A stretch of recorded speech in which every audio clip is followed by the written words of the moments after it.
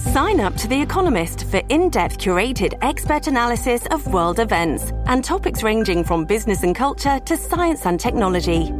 You'll get the weekly digital edition, online-only articles, curated newsletters on politics, the markets, science, culture and China, and full access to The Economist Podcast Plus. The Economist is independent journalism for independent thinking. Go to economist.com and get your first month free. This episode is brought to you by Shopify. Whether you're selling a little or a lot, Shopify helps you do your thing, however you cha-ching. From the launch your online shop stage, all the way to the we just hit 1 million orders stage. No matter what stage you're in, Shopify's there to help you grow. Sign up for a $1 per month trial period at shopify.com/special offer, all lowercase. That's shopify.com/special offer. Hello, everybody. This is Marshall Poe. I'm the editor of the New Books Network. NBN listeners like to read books and buy them. So we thought we'd tell you that right now, our friends at Princeton University Press are having a remarkable site-wide sale. You can get 50% off books, including ebooks and audiobooks, with the code 50, F-I-F-T-Y, at checkout until May 31. You can save some real money on Princeton University Press books. I encourage you to go there and check it out. Hello, everybody, and welcome to New Books in History. I'm Marshall Poe, your host. Each week we pick a new history book that we find particularly interesting, and we interview the author of that book. This week I'm pleased to say we have Bob Thurston on the show, and we'll be talking about his provocative new book, Lynching, American Mob Murder in Global Perspective. The standard view of lynching in the United States, the one that I was taught and thought I knew, is that lynching was a form of social control, that whites attempted to control and dominate and suppress black populations by the systematic application of terror and violence. Again, this is something that at least I thought everybody knew. According to Bob Thurston, who has now studied the topic in detail, this really isn't quite right. Of course, lynching was horrible, and most of it was white on black. But if you look at the data very carefully, there are some peculiarities that are not consistent with the social control or systematic social control thesis. It varied widely over space. There were some places where lynching never happened at all, and some places where it was relatively common. And even where it was relatively common, it was, I think we could say, quite infrequent and episodic. There don't seem to have been campaigns or anything like that of lynching. There are also other things. Not all lynchings were white on black. There were white on white lynchings, and there were even black on black lynchings. And of course, out west, there was a lot of lynching involved in things like cattle rustling. And then, of course, we have variation over time. The incidence of lynching increased, as Bob points out, from 1882 to 1892, but then it falls off. Almost everywhere it falls off relatively quickly, meaning over several decades. Of course, there are spikes at certain moments, but the general trend is down. And what Bob asks is whether the social control thesis is consistent with these data. And he comes to the conclusion that they really aren't, that lynching is a much more complicated phenomenon, that race was certainly a very important factor in it, but it doesn't really explain all the things that you find in the evidence. This book is a revision of what we know about or thought about lynching. It's an important book. It's one that should be read, and I hope that you have the chance to read it. I really enjoyed talking to Bob today, and I think that you'll enjoy the interview. So without further delay, here it is. Hi, Bob. Hi, Marshall. How are you doing? I'm doing very well today. How are you? Good. Good. I should tell our listeners that today we're talking to Bob Thurston, who's written a very interesting and provocative book called Lynching, American Mob Murder in Global Perspective. I have read this book, and it is tremendously eye-opening, as I like to say about eye-opening books. I don't have another metaphor for that. It really taught me a lot. It enabled me to look at something that I thought I understood in a new way, and I came to understand that I did not really understand it at all. I'm sorry I said understand in so many times in those sentences, but I think you get what I mean. This book will teach you something, and it will challenge many of your preconceptions, and that, I think, is part of the duty of a historian, and I think initially we should congratulate Bob on doing this. Not all of us do that. I know that in my own books I don't say a lot of, I guess, challenging things like this, but this one speaks to hot topics in American political discourse right now. So it's an actual book, as people might say. So I encourage you to go out and look at it. Bob, why don't we begin the interview by asking you to say a few words about yourself? Well, I was born in Washington, D.C., and grew up on a street with a prosaic name, Aspen Street, but on that suburban street there were families from Germany, Austria, Czechoslovakia, and so on. There were naval captains and CIA people, and so there was a lot going on that I could sense in some way even as a child. And I think I kind of got hooked on trying to look deeper for the story behind events, even at that point. It took me a long time to figure out that I wanted to be a historian. The Vietnam War was a big push in that direction because I wanted to try to figure out really why we, the Americans, were in Vietnam. And that pointed to communism, obviously, and that pointed back to Russia and the Russian Revolution. So by the late 60s, early 70s, I was very much caught up in studying Russia and the Soviet Union, and that's more or less how it started. Then I went on from there to become interested in mass persecution. The second book I wrote was on Soviet terror, life and terror in Stalin's Russia, and just before that book was published, the Soviet Union collapsed, and that took away some of the allure and mystery of that whole subject. You know, I'm interested in cowboy capitalism as it develops in Russia, but not that much. So then I decided, for other reasons as well, I think might be better, more profound, I decided to investigate other mass persecutions, and I went on to write about the witch hunts in Europe, because I did think there were many similarities between those witch hunts and the Soviet terror. And then to write about lynching seemed like a kind of natural progression after that. Again, mass persecution, and one that, well, like the other two, witch hunts and the Soviet terror, seemed to me to have a very sharp rise and equally sharp fall, to be really erratic by place, and to have evoked a lot of opposition from within society, opposition from important groups in society, and so I followed that path. I want to say that Marshall, I think I've now given up studying mass persecution forever. I'm trying to go on to something a little more pleasant. But that's how I wound up with a study of lynching. I see. Well, Bob, you've already mentioned this, that is why you wrote this book, but why don't you tell us in more detail how you came to write this book? And I'm particularly interested in the way in which you decided to take on really a very controversial topic. I mean, I suppose it is the case, I know it is the case because I'm a Russian historian myself, that Stalin's purges and mass persecution there is a hot topic, but the Russians are in Russia and you're in Ohio. However, lynching is a actual topic today in the United States, and this is something that is bound to be controversial, particularly when one demonstrates, I think, a kind of revisionist thesis, as you do, which we'll talk about later in the interview. So maybe you could speak a little bit about that. Okay. Well, going back to my childhood again, sorry to do that, but I think it is important. I grew up, as I mentioned, in suburban Maryland, and the area there, Chevy Chase, in fact, all of suburban Maryland, Northern Virginia, was segregated. Not necessarily by law. Maryland, of course, was a border state in the Civil War that had slavery but did not secede from the Union. And but I remember very clearly all kinds of public facilities in Maryland that were absolutely segregated.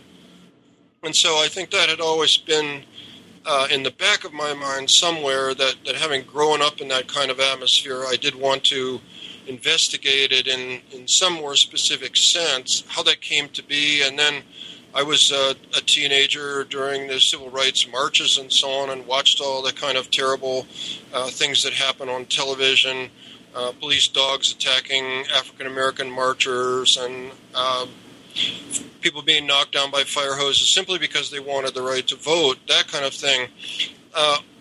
on the other hand, as I looked at as I became somehow, and I guess just because of that general background, more interested in lynching, and thinking that, well, here's another mass persecution, and it is at home. It did occur at home.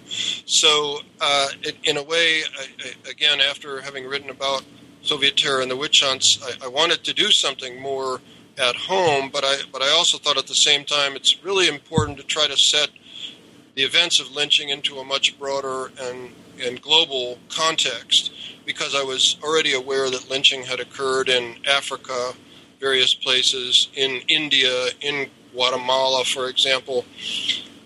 And so it has occurred to me, frankly, that a lot of American historians don't know very much or don't seem to care very much about events outside of the United States. Of course, we have a lot of talk now about the Atlantic world or the Pacific Rim or something like that. But in terms of direct comparisons, Americanists often seem kind of weak. So, and I thought, not knowing much about all this when I started, why not try to dig deeper into events that have happened in Africa? And one of the primary reasons for that was that, of course, race is almost always cited as the key factor in American lynching, and I don't want to discount that factor at all, but I did feel pretty early in the research that race was one factor, but that also race is by no means always about race. Race, as many others have said, here I'm not being original, race is also very often a question of class. You have to examine race and class together, I think. And so, by the way, that's one of the things that changed pretty steadily in the South after the 1870s, and that is that some African Americans were able to rise in the social structure within a segregated world, of course, but they wound up encountering, I think, consistently much different treatment from white people than, let's say, illiterate black field hands did. So, but I also must say, Marshall, I'm a little bit obsessed, like many Americans may be, with questions of race. Why are there so many young black men in jail? Why is the gap between wealth per white household widening, the gap between that per capita household amount among whites and the same figures among black families? Why is that widening? Is the Tea Party really largely about race, that kind of thing? As you indicated, race is really a hot topic today. And I think we need to step back from it a little bit and not just present the American South as an unmitigated story of horror. Bitter Fruit, the Billie Holiday song, the black man hanging from the tree, and so on, and that kind of thing. Strange Fruit, isn't it called? Anyway, and so I think it was also, I thought it was very important, partly because I did not grow up among evil white people. I didn't think they were evil. They accepted many things as natural and right, in particular segregation. Although my family was not, I really think I can say my family was not racist. Anyway, for those personal reasons, and also because race is such an important topic in academia today, do we have enough black people on the campus? Do we have enough African American professors? Do we have enough African American students? And race is a daily topic in the newspapers and the media. So, for whatever good or bad or perverse reasons, I felt the need to go back over this ground, and it struck me pretty quickly, looking at the existing literature, that lynching was extremely erratic. Again, for example, the rate of lynching per black person was twice as high in Mississippi as it was in South Carolina, even though both states were largely rural, had majority black populations. Those are the two states that had more black people than white people from 1880 to 1940, and both were run by Southern racists. And the rate of lynching was much, much higher in Georgia than in Virginia. So there were these great differences within the South, even though the Jim Crow system was well developed by the 1890s or early 1900s at the latest. Mm-hmm. I guess it's been a long combination of scholarly interests and personal interests and really trying to grapple with what race means in America today that drove me, I think, compulsively to write this book. Well, I want to congratulate you for doing it. I will speak personally about this for a second. I think that the family I grew up in was racist. They used the N-word in free-flowing speech without any hesitancy, which wasn't very pleasant for me. Yeah. Well, at least when I reached a kind of political maturity. But the other thing I realized recently is that I'm just ashamed of this legacy and its persistence. I mean, literally ashamed. I just don't. I think about it every day. I think we all do. I think it's America's great problem. It's just all of our political discourse is embedded in it. We can't get away from it. It's like, the French and equality. They always think about equality all the time, and we always think about race. And quite honestly, I'm fatigued by it. I'm literally tired of it. It's just like I don't know what else I can do. And these statistics about young black males in jail are just truly shocking for anyone who doesn't know them. You should look them up because they are just amazing. Yeah. They're amazing and horrifying. Yeah. And so I congratulate you. I really do, because it is our great struggle, I think, to try to deal with this. Yes, I think so. And I try to remain aware of the differences in meaning to me when I talk about lynching and the meaning for African Americans.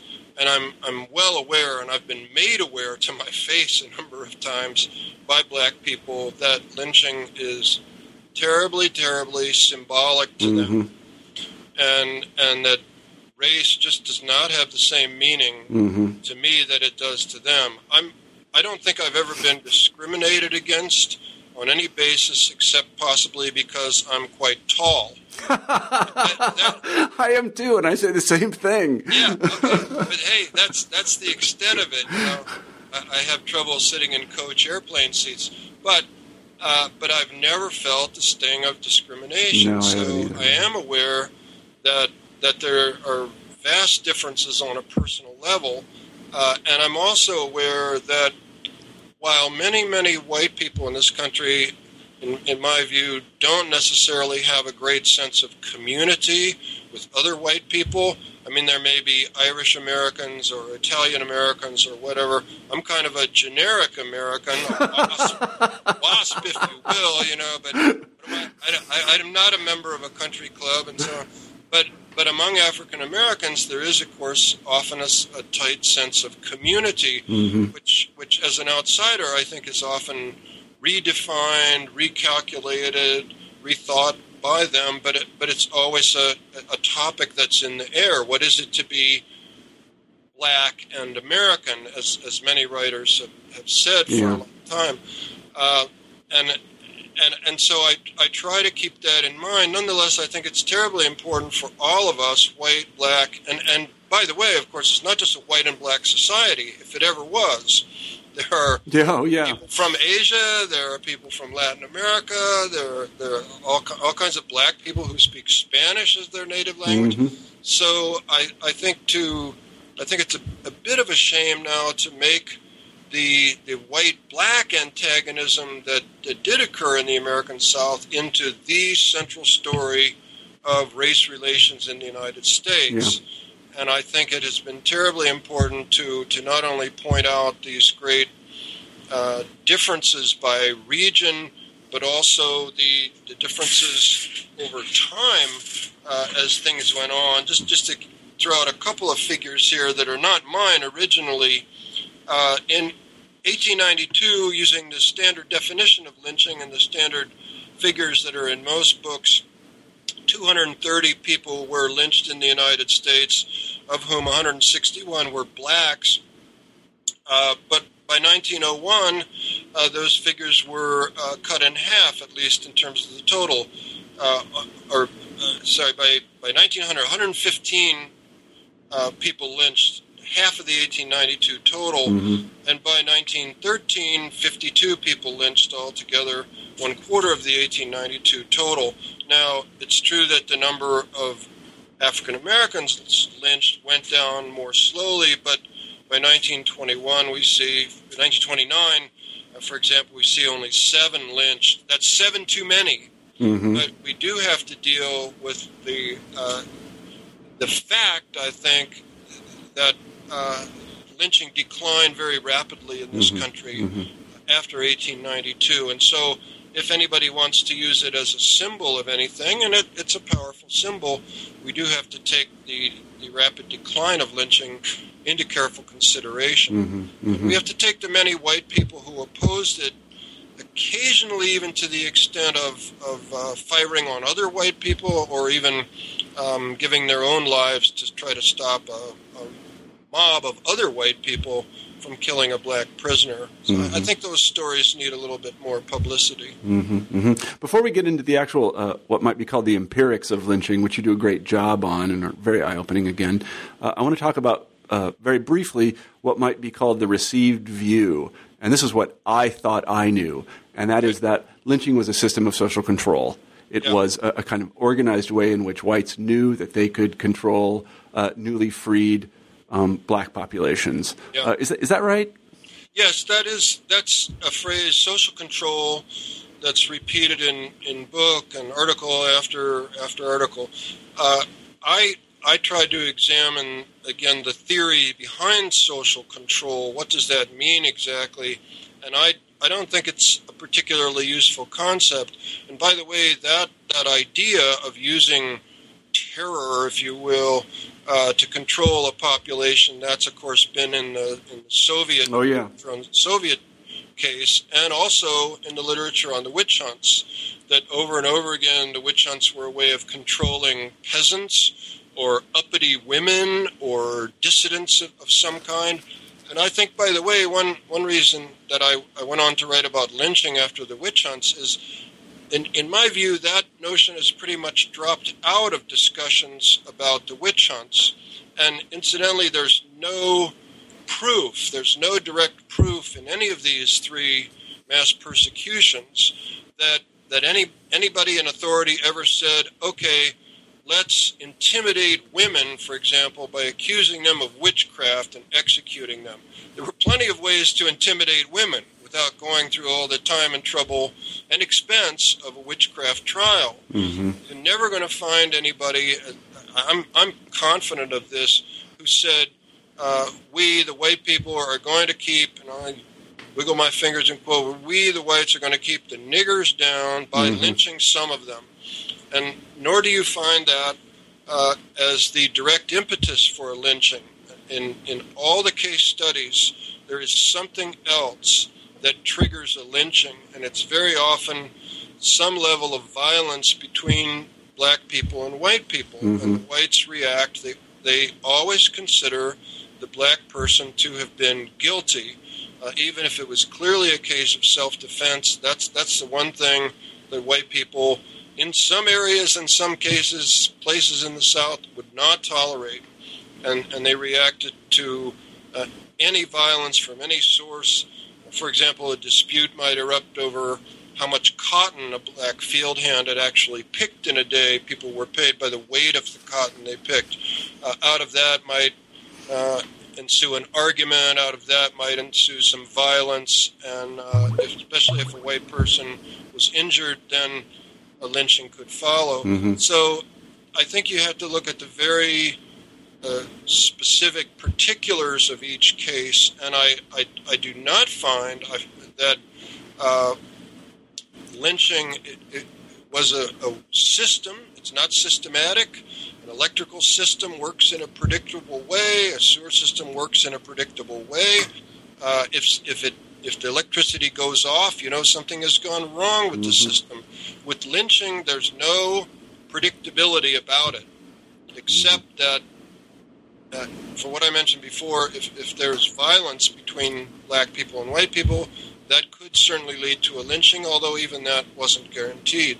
So it's just not systematic. And if it's not systematic, it can't be called a system of social control. Mm-hmm. Jim Crow was an attempt at social and racial control. That's enshrined in law, although it was tested, challenged, and I think even broken every day in many parts of the South. But that's where the attempt at producing a system occurred. And when that happened, the rules were not necessarily totally clear, but it did serve as a way to alert blacks and to force them into a lower political place. But at the same time, I think we have to pay a good deal of attention to other factors in African American life in the South, that their property ownership expanded a lot. So that's an expansion of their place. Their level of education went up a lot after the 1870s and 80s. That's an expansion of their place. And, of course, millions of them migrated from the South to the North. So they literally changed places. Mm-hmm. So in talking about the place of African Americans in the South, we have to be very careful, and we have to look at this whole other set of factors, which lynching didn't control at all. Mm-hmm.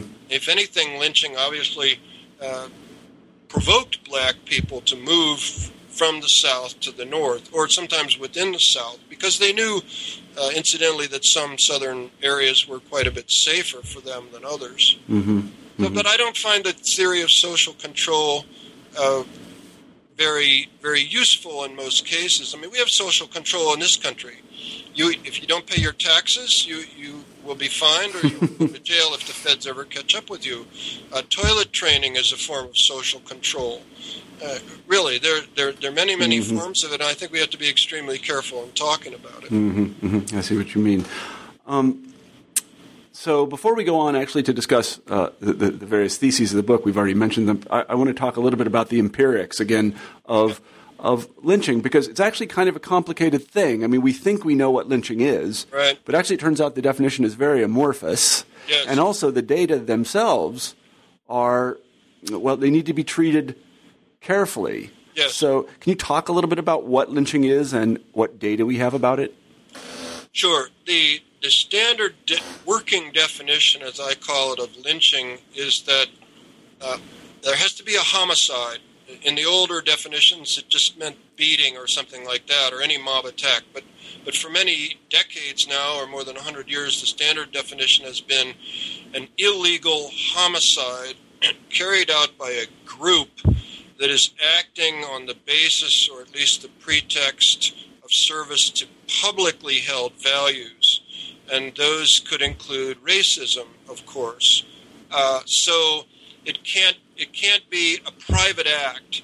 It can't be, you and three of your neighbors are angry because some other neighbor has allowed his dog to come and defecate on your lawn, mm-hmm. and you and this group kill that neighbor.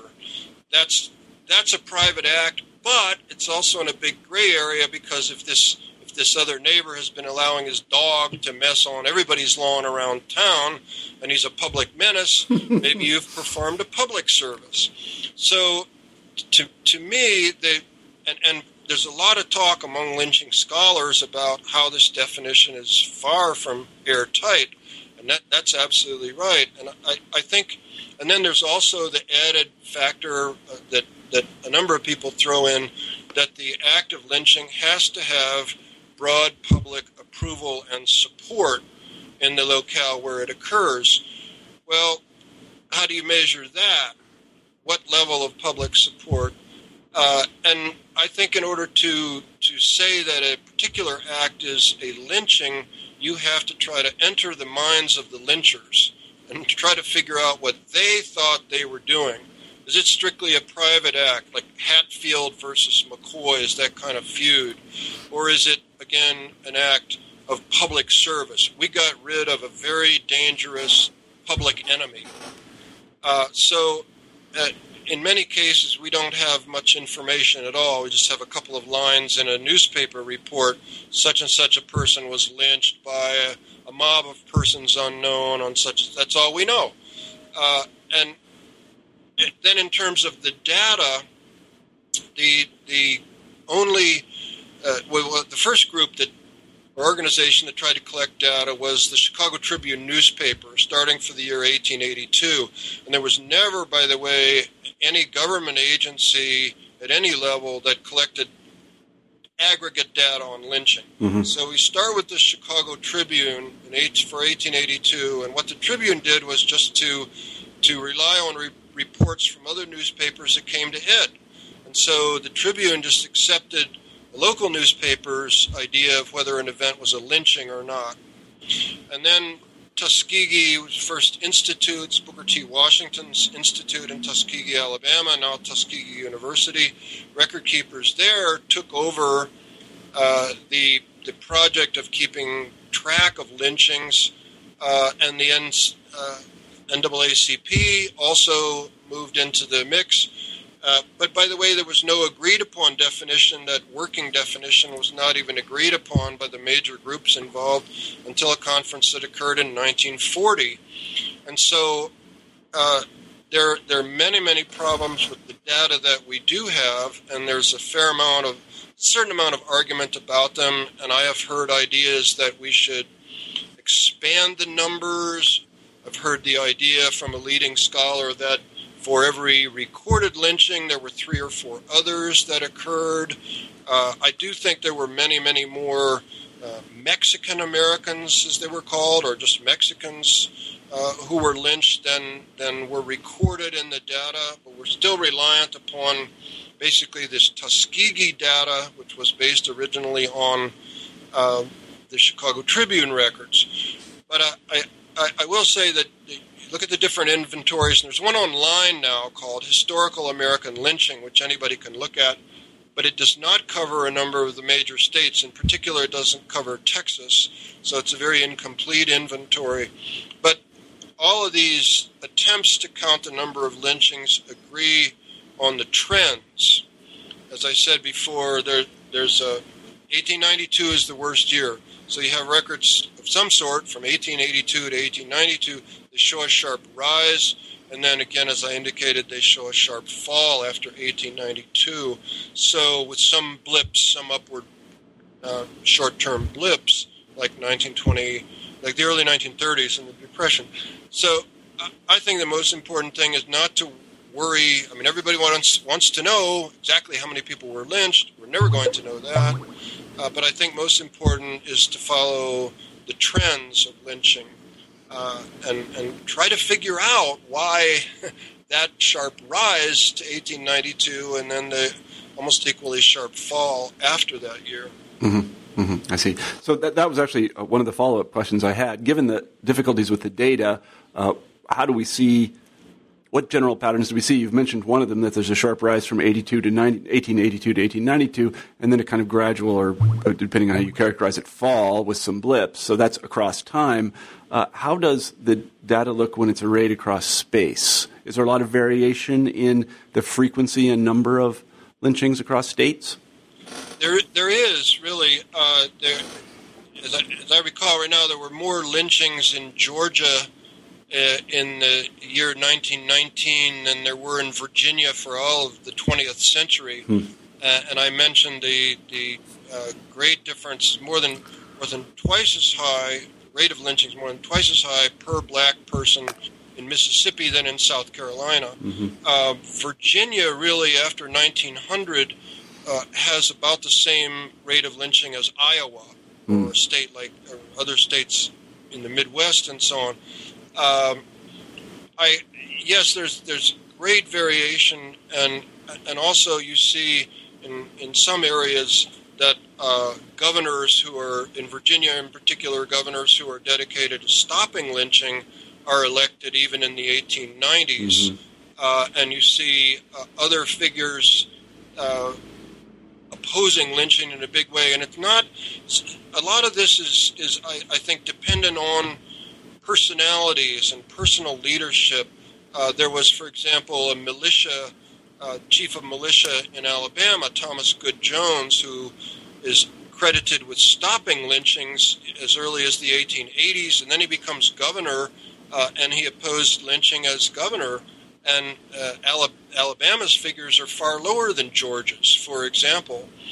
And I think then there are also there's the impact of nearby areas and thought. The rate of lynching is much lower, as I've said a couple of times, in Virginia than in much of the Deep South. And I think that was probably because there was more British influence in Virginia, and there's more Northern influence in Virginia than deeper in the South. Now, you have some areas where the variation is, I think, even more surprising, let's say. That is in Louisiana, for example. Some cotton-producing areas have a much higher rate of lynching than other cotton-producing areas.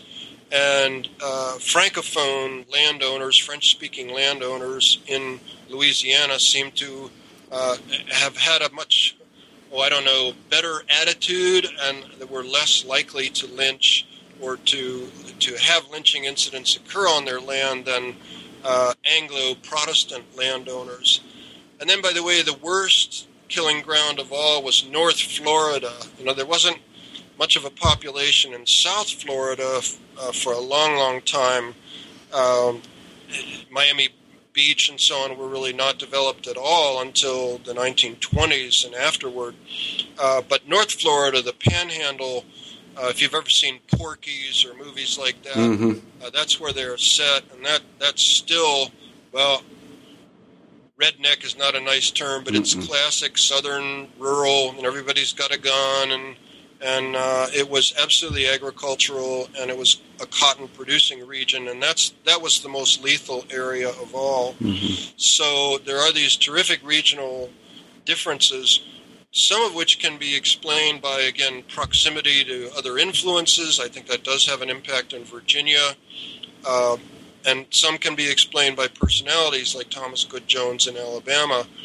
And it was, incidentally, it was fairly common for white Southern newspapers to vehemently denounce lynching in other states. But if it happened in their state, there was, it might be bad, but it's understandable. Yeah. So there was a lot of this type of thing going on. So now we've talked about the way in which the data is arrayed over time and space. I want to talk a little bit about demographics of lynching. And the first thing I want to ask is, were women ever lynched? Yes, they were. Both white and black women, many more black women than whites. I don't have those figures right off the top of my head right now. Most of the white women lynched were, then there weren't that many, I would say less than 50 definitely, and they were lynched typically in the western states and territories, and often in connection with the cattle wars of the late 19th century, which were also class wars, for the most part, associations of large ranch owners against small ranchers or outlaws, as they were called in that situation. And then in the Deep South and in Oklahoma, there were cases of black women lynched. Sometimes they were accused of poisoning white men, and in some cases they were the relatives of black men who were lynched. So we have a few cases of a husband, a wife, and even in some instances, teenage children.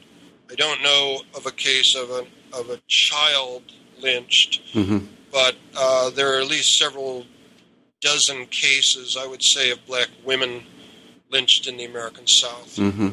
I see. So is it fair to say that most of the lynching was white on black? That is simply in numerical terms. Yes, according to the figures we have that I've mentioned, that most people cite out of Tuskegee University, almost 3/4 of the known victims were African American, and I would say out of those, vast majority were African American men. So it comes pretty close to 3/4. The aggregate totals from Tuskegee are 4,742 people lynched. So roughly, again, 75% of that would be black victims. Mm-hmm, black victims. So are all of those white on black, that is white people? Yes, thank you. A number of those, several hundred, were black victims of black mobs. Mm-hmm. So one point that I try to make in my book is that there seems to have been a period in which people in the South were somehow prone to lynch. Because if you look at the curve of white on black lynchings, it rises fast, 1892 falls fast, as I've said. Then there's another curve which takes the same contours, but is at a much lower level, and that's black on black lynchings. Pretty much the same time frame, the same rise and fall. And then, by the way, there are a grand total of 4 known incidents in which black mobs lynched white people and got away with it in some sense. I see. So another interesting thing that you point out is that putting aside the white on white, black on white, white on black, and then black on black lynching, there were also other sorts of people who got lynched, and especially in the American West. Can you talk a little bit about that? Yes. Well, again, one aspect of that is the cattle wars, and so it was fairly common, especially before territories became states, rather, for the upper classes to get together and lynch people they labeled as rustlers. So that's mostly white on white lynching, but also a fair number of cases in California of white mobs lynching Chinese immigrants. Again, Anglos, as they're called in the Southwest, lynching Mexicans, as they were called. Some cases of lynching of American Indians by whites, but mostly they left that task to the army.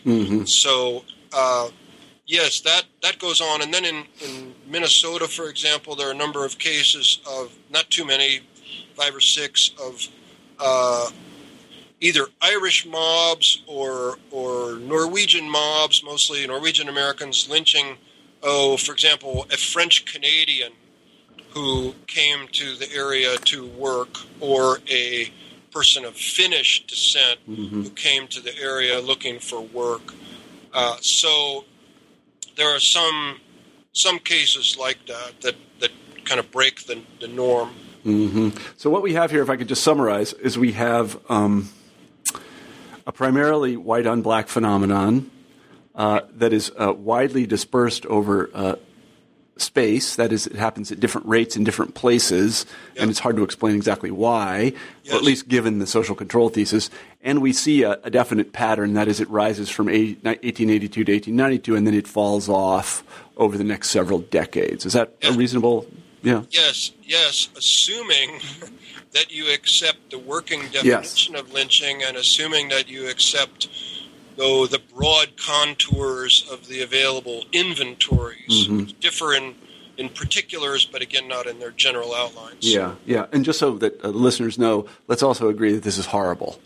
Just completely horrible. My God. We are talking about this coldly, but it's truly a horrible thing. Yes, and every lynching was absolutely unjust. Yes. We're talking about people who were denied their time in court, or once in a while there was what was called a legal lynching, where the person will be put on trial nominally, and the jury, the whole process may take half an hour, and then everybody goes out on the town square to lynch the person, and it looks legal, but it's qualified as a lynching. I see. So it violates all real legal norms. So carefully bearing in mind that to explain is not to excuse, I will now ask you to explain these patterns. That is the well, let's start with this. Why generally did people lynch? I think here, by the way, it's really important to look at lynching on a global scale. And I think what happened in the American South, and then I'll speak just for a moment about some other areas. I think what happened was that after the Civil War, and this is not news, white Southerners felt that their whole world had been turned upside down, that the field hands and the despised race all of a sudden was freed and free to roam around and wander around. And not only that, and here I'm not trying to excuse anything, white Southerners realized that in many cases their wealth had disappeared, either because their farms were destroyed or because wealth that they had held in the form of human beings, that was gone too. And gender relations changed really radically during the Civil War, because it was women who had to stay at home, take care of the farms, run businesses, and somehow try to cope while their men were off fighting. So after the Civil War, everything seemed to be in flux, including race relations, and there are many pieces of testimony to this effect. So what had happened, I think, in general, was that the previous legitimacy, and I'm not calling it good legitimacy, I'm just saying political legitimacy, that was there in the form of white people will be free, black people will be slaves, even though that wasn't always the case. That legitimacy was gone, and the legitimacy that was somehow provided by the dominance of the planter aristocracy, that began to disappear as well. In a period when political legitimacy and or certainty disappear, then people tend to take the law into their own hands. This is what has happened, what still unfortunately is going on to some extent in Guatemala. Even when there's a terribly brutal and violent regime in power, that provides a kind of stability, a very unfortunate kind, and predictability. So we could talk about the apartheid regime in South Africa in the same way, or Suharto's dictatorship in Indonesia. And then when those forms of government, and again I use the word legitimacy just in the sense that it's there and it's stable, when that kind of legitimacy disappears, then people don't trust authorities at any level, and they take the law into their own hands. And this is what people will say. There have been many interviews of mob participants in Guatemala, in Kenya, in India, in Indonesia. And this is what they say repeatedly, and I don't see any reason to doubt their word. They say, we had no choice. We had to act now to deal with desperate and extremely dangerous criminals within our midst, and we couldn't wait for the police. The police are of no help, and so in these situations when the legitimacy has disappeared, people often also I think they tend to panic, and they take even minor threats as things that have to be nipped in the bud. Even sometimes in Mayan communities in Guatemala, people wearing the wrong kind of clothing or something like that, sometimes stealing a chicken. They have been lynched for things like that by people exactly like themselves. Mm-hmm. And it's only when some sense of legitimacy is restored, as in elections finally in the 1990s in South Africa, Mandela comes to power, things stabilize. In Indonesia, matters have stabilized quite a bit. Then you see the incidence of lynching go down quite a bit. So I think above all, it's this problem of uncertainty about who's in charge, where the authorities are, especially if they're located far away. And in some southern counties, there's one sheriff and one deputy for 1,000 square miles, mm-hmm. something like that. And you can't be sure that that legal help is going to come quickly. And incidentally, this gets to another basic point that I think challenges the social control thesis, and that is that lynching in America or South Africa or Indonesia, whatever, has usually been overwhelmingly a rural phenomenon, not an urban phenomenon. Sometimes in some very poor parts of Bolivian cities, for example, lynching has occurred. But those people also feel that the authorities don't care about them, are far away, and probably don't have much legitimacy. But in the American South and most other cases, these are rural events. So you have to ask why there wouldn't be a necessity for social control in the form of lynching in cities. And I think it has to do a lot with the idea that the police are much closer, more readily available, and will respond more quickly in cities than in rural areas. And then in rural areas, last point I'll add now, people are often in face-to-face communities. They deal with each other on the basis of long reputations, and these create bonds among people that then they fear may be broken by or may be challenged by a serious crime. But I think rather than seeing lynching as an expression of as a means of social control, it grows out of a sense of an existing sense of community and solidarity among rural people, above all. I see. So, can we say in general then that there was always some sort of, given this definition, some sort of incident that sparked this, and the incident usually involves some perceived transgression of the law or some custom. That is a theft or some sort of slight or some sort of violence, something like this. These mobs simply did not just pick people at random and kill them. No, I think that's correct. They did not pick people at random. And that, by the way, is a key difference between lynching and a pogrom. Pogrom is a general race riot. I prefer the word pogrom. It's a little bit broader, one of the few words in English that we get directly from Russian, by the way, as you know. Anyway, a pogrom is a generalized attack by one social group, race, religion, whatever, against another distinct group. Russian Orthodox against Jews in Russia in 1903, something like that.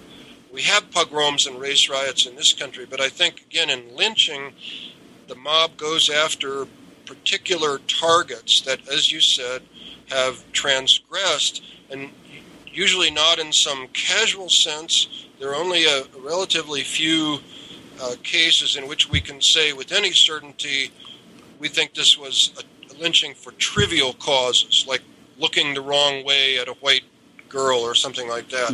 But overwhelmingly, and this is in the case studies, there's some very serious crime that has been committed. Now, again, I'm not saying by the black person who was lynched, but just, for example, in Paris, Texas, 1890s, I think in 1893, a 4-year-old white girl was found murdered, and the allegation was also that she had been raped. Well, this is a highly disgusting crime, a heinous crime, and it was blamed very quickly on a black man, and he was tortured and put to death. So one thing I want to emphasize, too, and this also, in my opinion, challenges the social control theory, and that is mobs generally tried to tailor the kind of punishment they inflicted to the perceived crime. So this man in Paris, Texas, was tortured by relatives of the little girl, but by the time you get to most cases of lynching, they don't involve mutilation of the body. Castration is rare. Torture is relatively rare. I'm not trying to, again, whitewash anything. Even lynching at the end of a rope was often a long, amateurish project, of course, and it took people at the end of a rope often 20 or 30 minutes to strangle to death. So not necessarily a quick and clean death, but it wasn't viewed, I don't think, as torture by the mob. So the phrase popular justice, I think, unfortunately, is correct. Popular or rough justice. Rough justice, yeah. The mob perceives itself as carrying out justice against a dire threat. So now to the kind of second big question, and that is, what explains this particular chronological pattern that is up to 1892 and then down into the 20th century? Okay. I would cite two basic factors there. One, I think we can discuss in more concrete terms than the other. The first is that it's exactly in this period that the Jim Crow system is put into law. The first laws that look like Jim Crow are really early 1890s in this country, and they have to do with public transportation. And then this is a long process, and it's not until the early 20th century that African Americans are completely deprived of the franchise in places like Virginia and Georgia, and many across the South, really. And I think what that did, it's obviously terribly unfortunate for the black population, but it also provided a kind of a new, at least on the surface, stability and legitimacy for the white population. And I would like to say that in my opinion, white supremacy was typically much more about holding white people together than it was about keeping black people down. And as I said, the place of African Americans expanded in many ways, and that was fine with even a lot of really terribly racist white leaders. So what Jim Crow did was to provide, again, unfortunately, a new kind of stability to the political system of the South. People knew or thought they knew where they stood, literally, or where they had to wait in line, ride on a railroad car. The second big change, I think, in this period, and I devote a chapter to this, is that there was a very serious discussion about what race and civilization and sexuality meant around the world, particularly in fiction. And there are many, many works in this period, starting about 1885 with Rider Haggard, King Solomon's Mines. These are adventure, romantic tales and so on. And you could think of Tarzan and Kim in India, Rudyard Kipling's Kim and things. But what these books do, even though we can certainly charge the authors with racism, Heart of Darkness, Joseph Conrad is the most serious example of this kind of literature. Still, these authors begin to discuss race in a different way than had been the case earlier. That is, you could generally find up into the 1880s the idea that race was absolutely biological. It's locked into the brains and bodies of black people that they will be inferior. So how can they ever improve, or why should their status ever be lifted? The argument then in much of this literature from the 1880s, and it's picked up by politicians and publicists and so on, the argument in the romantic fiction is much more, the level at which a race is found, and this is in Freud too, by the way, depends on how long that race has been in the school of civilization. Mm-hmm. So, and the great case that's pointed to repeatedly on this score is the Japanese. And the idea in 1870, the Japanese were primitive and backward, and all Japanese women could be prostitutes and then still get married, and nobody really cared, and how savage that was. And then by 1904, 1905, they defeat the Russians in war, and oh my God, they're a civilized people.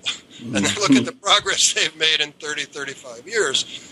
Which did not, by the way, end heavy discrimination against the Japanese in the United States and in Australia, for example. But it did, you might say, improve their general status, and it gave rise to a whole new set of ideas about what race actually meant. Now, the old attitudes continue. There's a struggle between them. And then finally, the image of women begins to change radically in that period as well. Women become much more assertive. Of course, by 1920, they have the vote in Britain and the United States. They get the new bicycle. They're literally riding around independently. And so the old image, especially in the South, of the helpless, delicate white woman on a pedestal who had to be protected by her white men from the evil black rapist, that image is greatly weakened. And then finally, the improvements that I've mentioned in education and property ownership among African Americans. white people just could not look at a black physician or professor the way they looked at a black illiterate field hand. Mm-hmm. And so all these factors, we need to find, Marshall, it's difficult, we need to find some very broad kind of explanation for this decline, because it does occur across the United States, despite these regional differences and so on. We need to look for some broader, I would argue, cultural factors at work in the decline of lynching. Well, I think that you found many of them, and I imagine that they're being discussed right now around seminar rooms in the United States. Let me ask a final question before we close. The book's not been out that long, I guess. How's it been received? Well, I've only, I must say, I Google every once in a while to see if there are any reviews out there. Who doesn't? Yeah, right. Okay, right. And I've only found a couple of comments about it yet, which were more or less on the positive side, although they point to the possibility that the book will offend many African Americans. And I was at a conference a year ago in Germany on lynching and ran into a lot of opposition. I think that there's a perception out there that if anyone does not say lynching was a system of social and racial control, that somehow that person is trying to whitewash all of lynching and deny the horror of what happened. And so I got at this conference in Heidelberg, Germany, very quickly. I don't think it had been going on for more than an hour when someone said to me, "You're trying to whitewash lynching." And I was like, wait a minute. I'm not trying to say that it was less in number or horror, but I am trying to say that it changed radically. And also another part of my book that I personally think is quite important is I found some evidence, at least directly from African Americans during the heyday of lynching, about how they reacted to it. And they say different things, of course, but they don't typically say, we were scared to death by lynching. And they take lynching to be quite a local matter, and they say that, well, the mobs went after specific people. They didn't go after me, and they didn't try to intimidate the black community in general.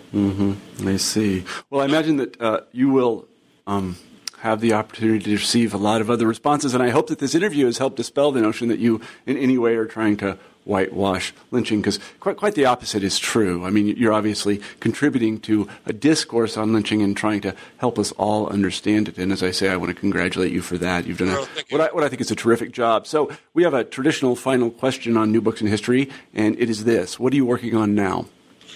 Well, as I said before, I'm trying to do something a little bit more relaxed, shall we say, and so I am now putting together something on one of my own great personal interests, which is coffee around the world, and this will be a big book of articles by academics and people in the coffee business, and it has interviews from people all the way from the level of pickers in the fields to exporters, importers, roasters, coffee shop owners, and so on. So I hope it's going to be called Coffee, a Handbook. It should be out in 2012, and I hope it'll be a basic reference book, but also will provide some enlightenment about all the terrific factors that are involved in the coffee business, including technical and historical. I was going to say, if there's anybody in PR or marketing at Starbucks, it sounds like one of those books that you see on the shelf before you order your soy latte, which is what I drink now because I can't drink milk anymore. Yeah, so I hope it does. I hope it does appear there. Yeah, I'm kind of concerned that Starbucks might not like it that much, but if they'll sell it, yeah, it's fine. Right. Well, Bob Thurston, it's been such a pleasure talking to you. The book is Lynching, American Mob Murder in Global Perspective. Thanks very much for taking the time to talk to us today. Well, thank you very much, Marshall. Sure. No. All right, bye-bye. Bye. You've been listening to an interview with Bob Thurston, author of Lynching, American Mob Murder in Global Perspective. I'm Marshall Poe, the host of New Books in History. I hope you have a great week.